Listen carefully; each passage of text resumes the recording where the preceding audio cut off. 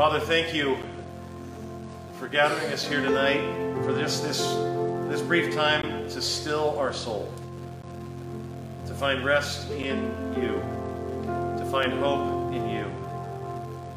God, only you know what every one of us is walking in here with tonight, the good, the bad, the ugly, and everything in between. Father, I pray you'd speak to us now through your very imperfect sermon. I ask this in Jesus' name. Amen.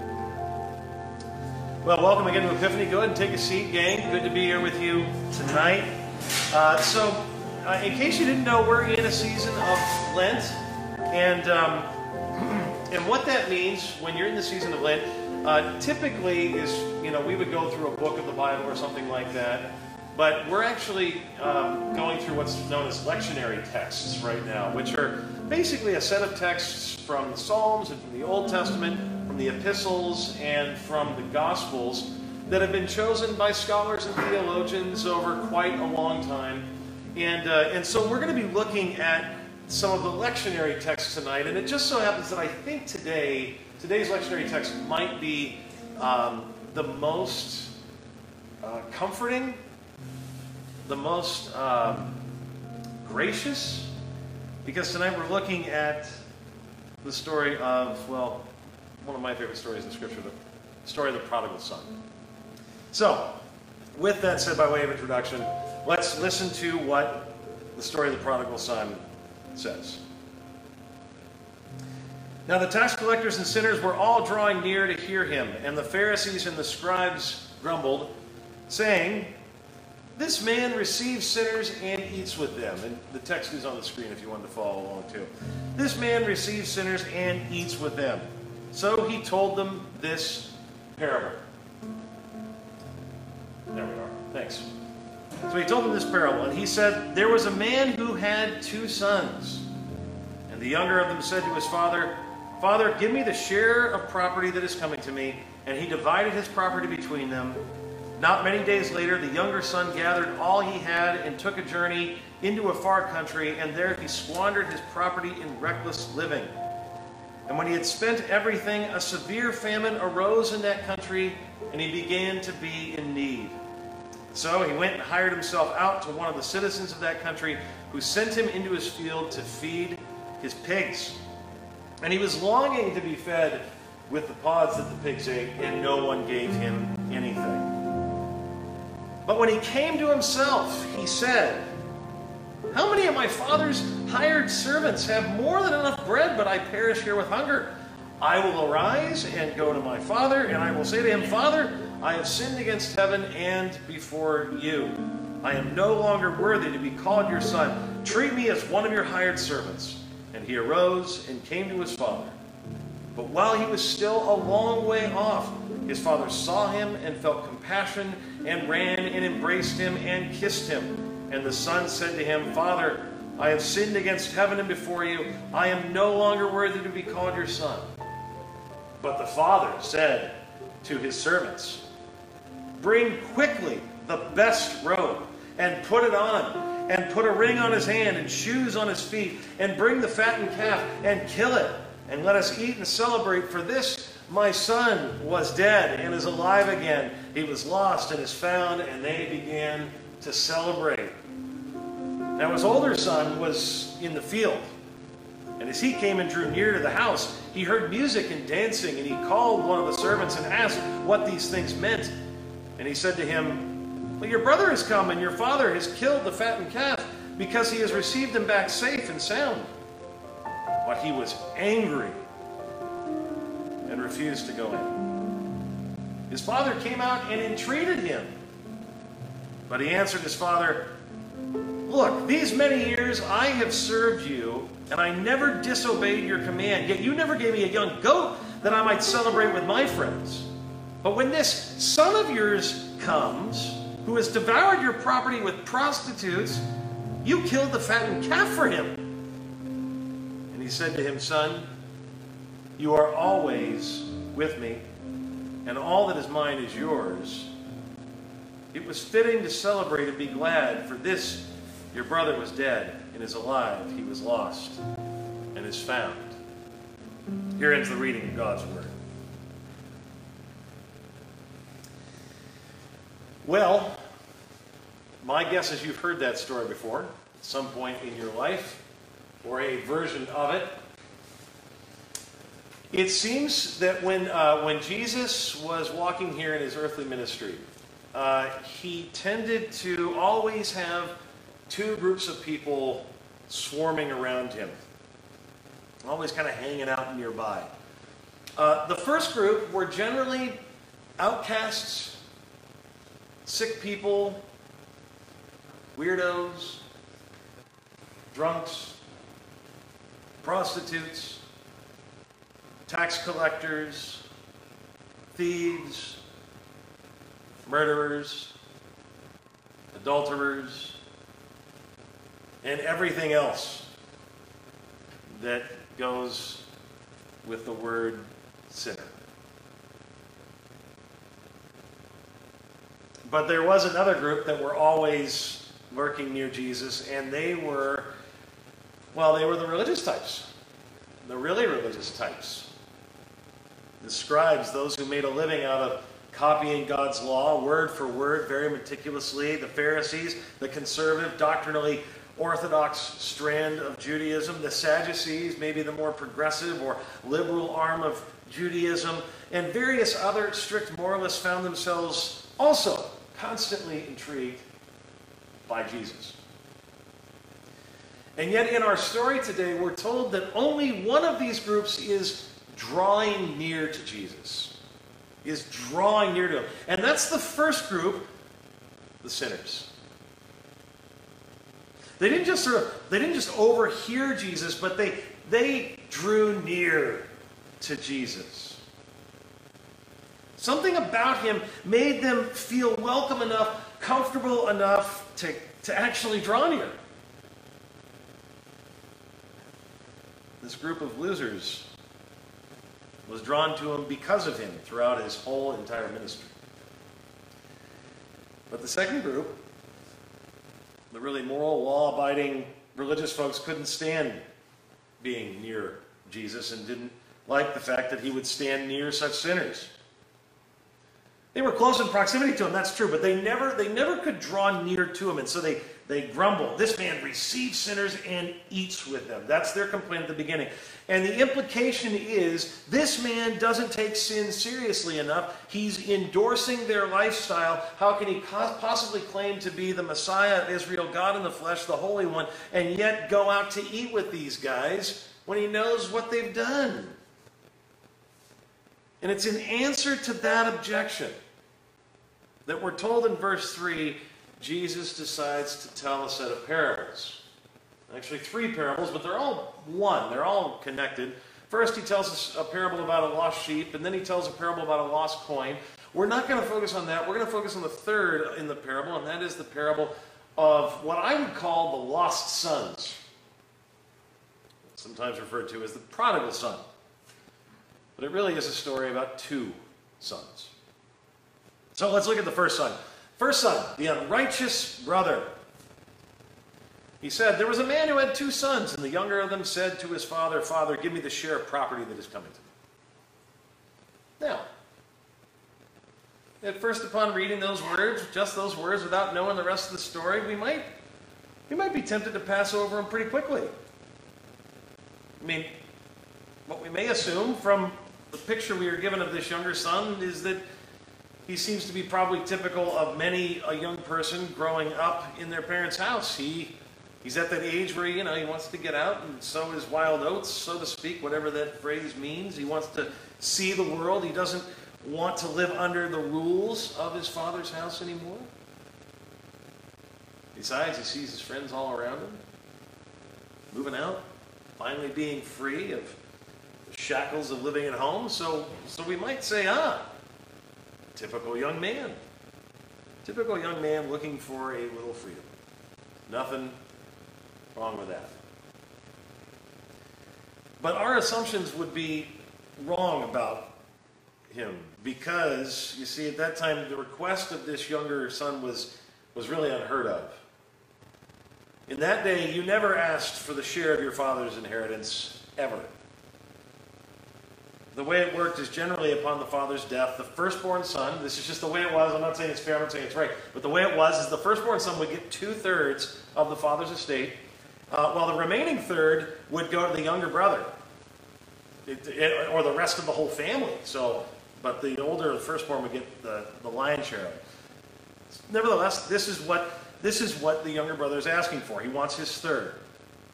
But this, again, was only supposed to happen at the father's death. So what he is telling his father when he asks for his property or his share of the inheritance this early, in that culture, was basically saying to his father, I don't care if you die. I don't care about you. I just want your money. I just want your money. I want your stuff. And that's why in the next verse, when we read that the father, quote, divides his property, that's what it says. The literal word for dividing the property there between his boys is actually not the normal word for doing such a thing. The word for property there is actually life in Greek. A man's property, a father's property, was so entangled with his very identity that it's as if he's killing himself, giving himself away, dividing his life away, for this little snot to be able to take the money and run. And so we see that part of what it means to be lost is a desire for the Father's things, but not the Father himself. It's a belief that you know better than God what's good for you. That's, after all, what the devil's always played on. From the very beginning in Genesis, you read the story in Scripture, the devil plays on this idea that God's sort of holding something back from you in life. That's how he gets Adam and Eve to fall. Did God really say? No. He's just holding off. He knows that when you eat of the fruit, your eyes will be open and life will be amazing, and he doesn't want you to experience something. That's what this kid feels about his father. He just doesn't want me to have all that I can have. So, at this point in the story, Jesus' hearers would probably expect him to say something like, the father punished his young son for such a dishonorable request. As a matter of fact, it would have been in that culture understood if he had his son imprisoned or stoned or something like that. Or maybe at least the older brother for the rest of the community would hurt the younger brother. But strangely, that does not happen. We don't hear any of that happening. Rather, the father, knowing that his son is a fool and will get into all sorts of trouble with his share of the inheritance money, allows him to take it anyway. Okay, you want it? You can have it. And by the way, that is what will eventually happen in our spiritual lives as well. Romans 1 talks about God not restraining people who are determined to go headlong into rebellion and sin. That actually one of the worst forms of his judgment is for him to just say, okay, you want to go after that addiction?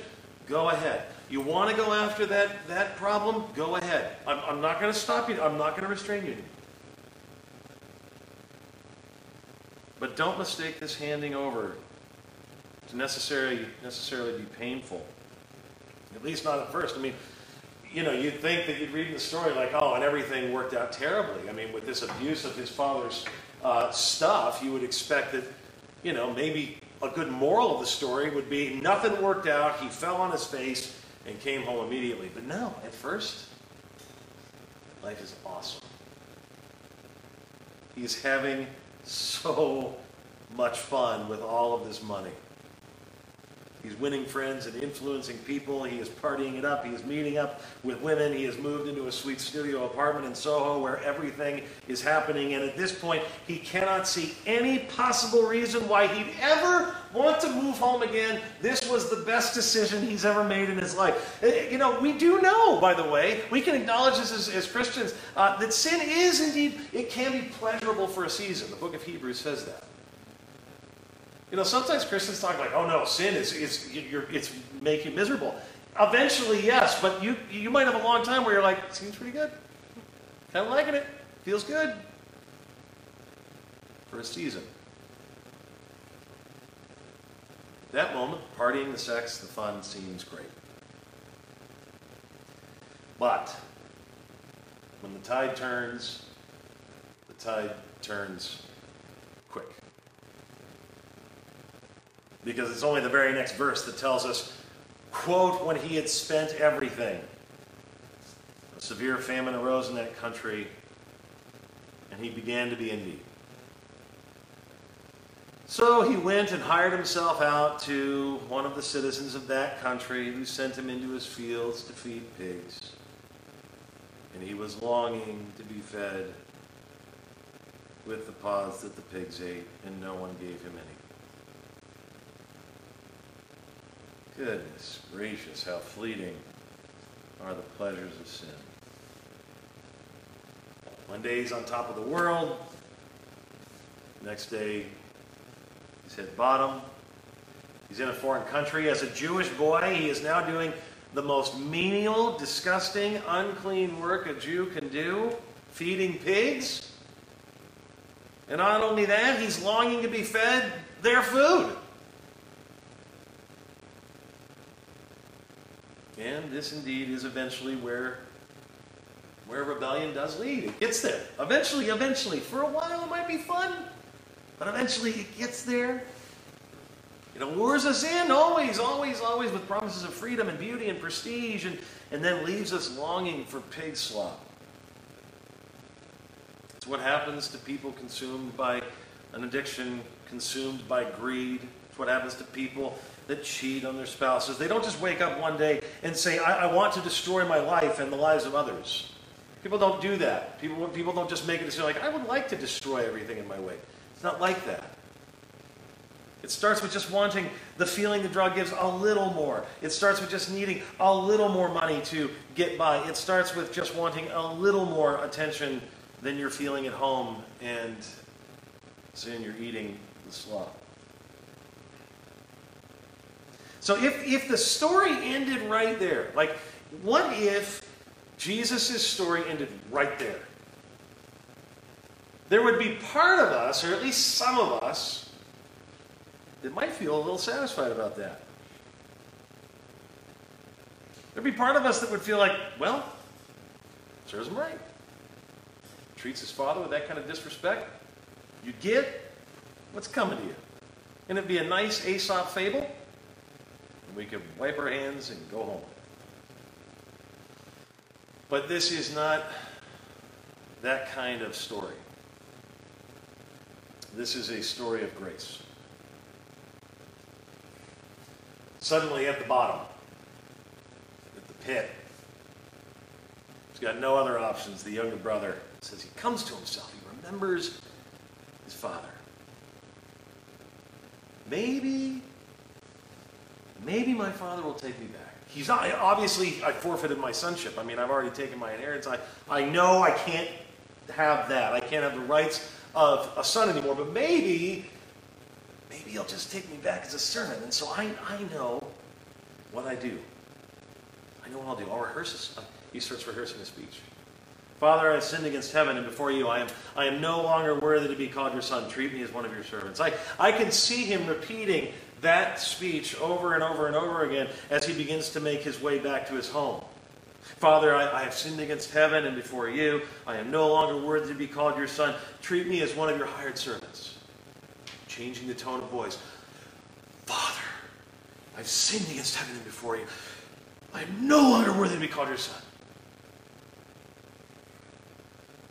What will his father say? Will his father even acknowledge him?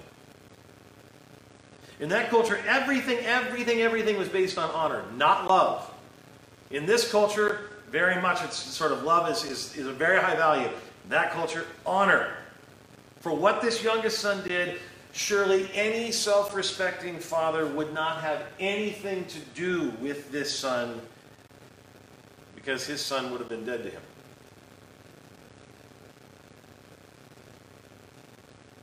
But to the surprise, it must have been like jaw-dropping surprise of Jesus' audience then, and even to us still today, we see something totally unexpected. As the son turns the bend, rehearsing his speech, we're told that while he was still a long way off, his father saw him and felt compassion and ran and embraced him and kissed him. Now, in that culture, a dignified man never ever ran. A dignified man walked slowly in his long flowing robes. But this father has been on the lookout for a long, long time. This father is so overwhelmed with love for his son that it's as if all thoughts of what anybody else thinks of him go out the window. He doesn't care anymore. All that matters now is his son is home. So he lifts his robe off the ground. He would have had to do that, revealing his legs. This is insane back then. You never do that. But because he's so overwhelmed with love for his lost, rebellious son, he runs out to him, showers him with hugs and kisses, and says, "Bring quickly the best robe and put it on him, and put a ring on his hand and shoes on his feet. Bring the fattened calf and kill it, and let us eat and celebrate," says the jubilant father.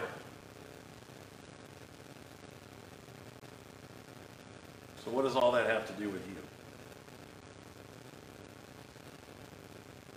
Well, everything. Everything. Because a part of every one of us is this son.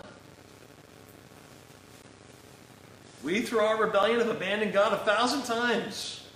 And yet the message to you who have run off to a far country far too many times is welcome home. Because the Father is undying in his love for you. Why? Because just as the Father divided his property, his life, Jesus divided his life, his everything for you. Even when you would squander it away because of this sacrifice, this absorption of sin and wrongdoing done to him, he has covered your shame, your sin before God with the best robe. For as many of you as were baptized into Christ have put on Christ, the Apostle Paul says. You've been clothed in the perfect robe of Jesus' righteousness. In Christ Jesus, you've been given the signet ring. When one wore this ring, they were given the right to the sign in the Father's name again. All this authority immediately given to this rebellious, reckless son. It was a symbol of having such great authority. Those slaves and servants would not have worn shoes. This is the Father's son. Sons wear shoes, so the Father says, bring some shoes for him.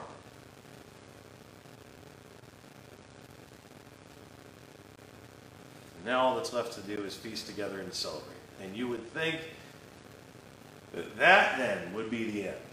Oh, okay, so that's the story. That's great in and of itself. A lot of people stop there. The shocker of a God who's that gracious and loving and caring that would accept us even after our reckless abandon of him.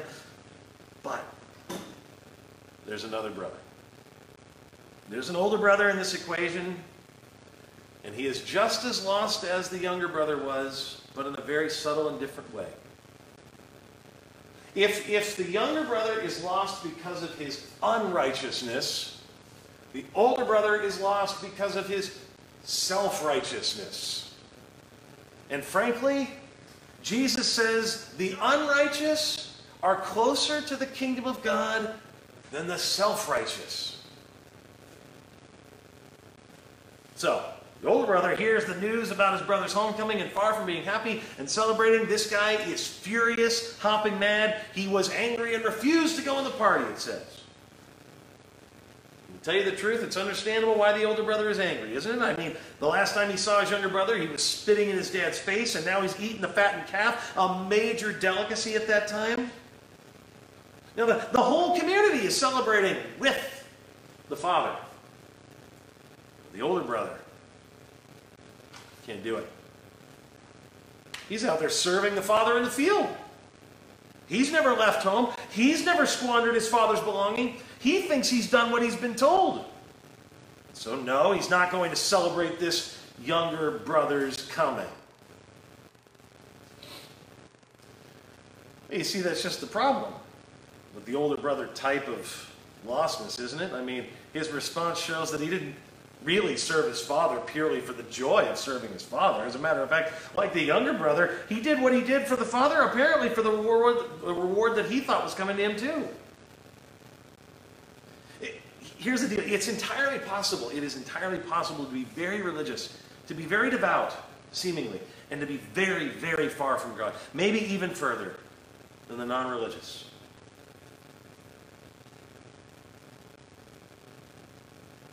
And yet, because the Father loves both of his sons, he comes out to where both of them are at.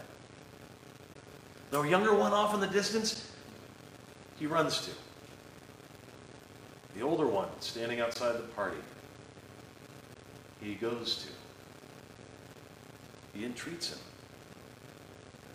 Come. Join the party. That's the invitation. Like, hey, there's a party. Enjoy.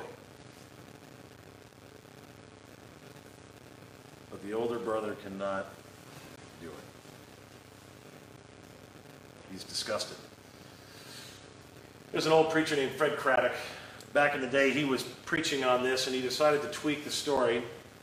Instead of the father throwing a party upon the arrival of his lost wayward son, the father takes the occasion to throw a party for the elder son for all of his great obedience over the years.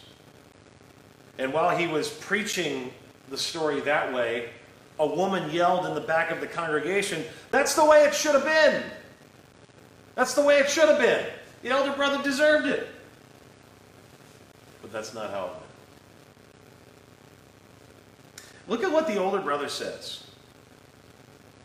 He says, now it says look in modern translations, but actually in Greek, it's literally, he speaks to the father this way. As the father invites him in, he says, "Look, you." Hugely disrespectful tone to his father. "Look, you.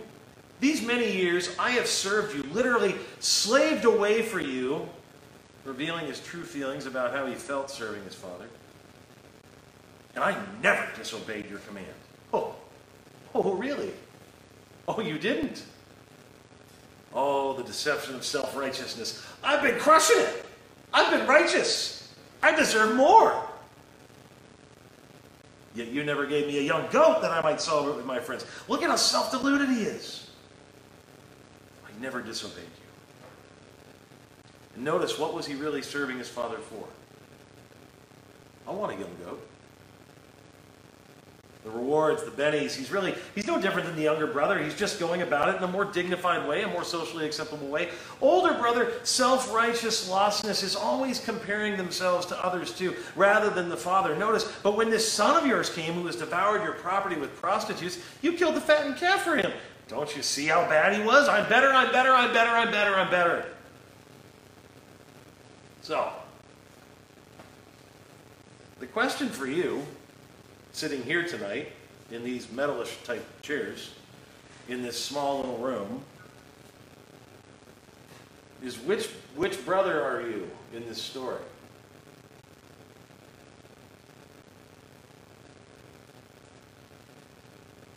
Are you the unrighteous or the self-righteous? I don't think we're actually supposed to answer either one, because the truth is, you're both.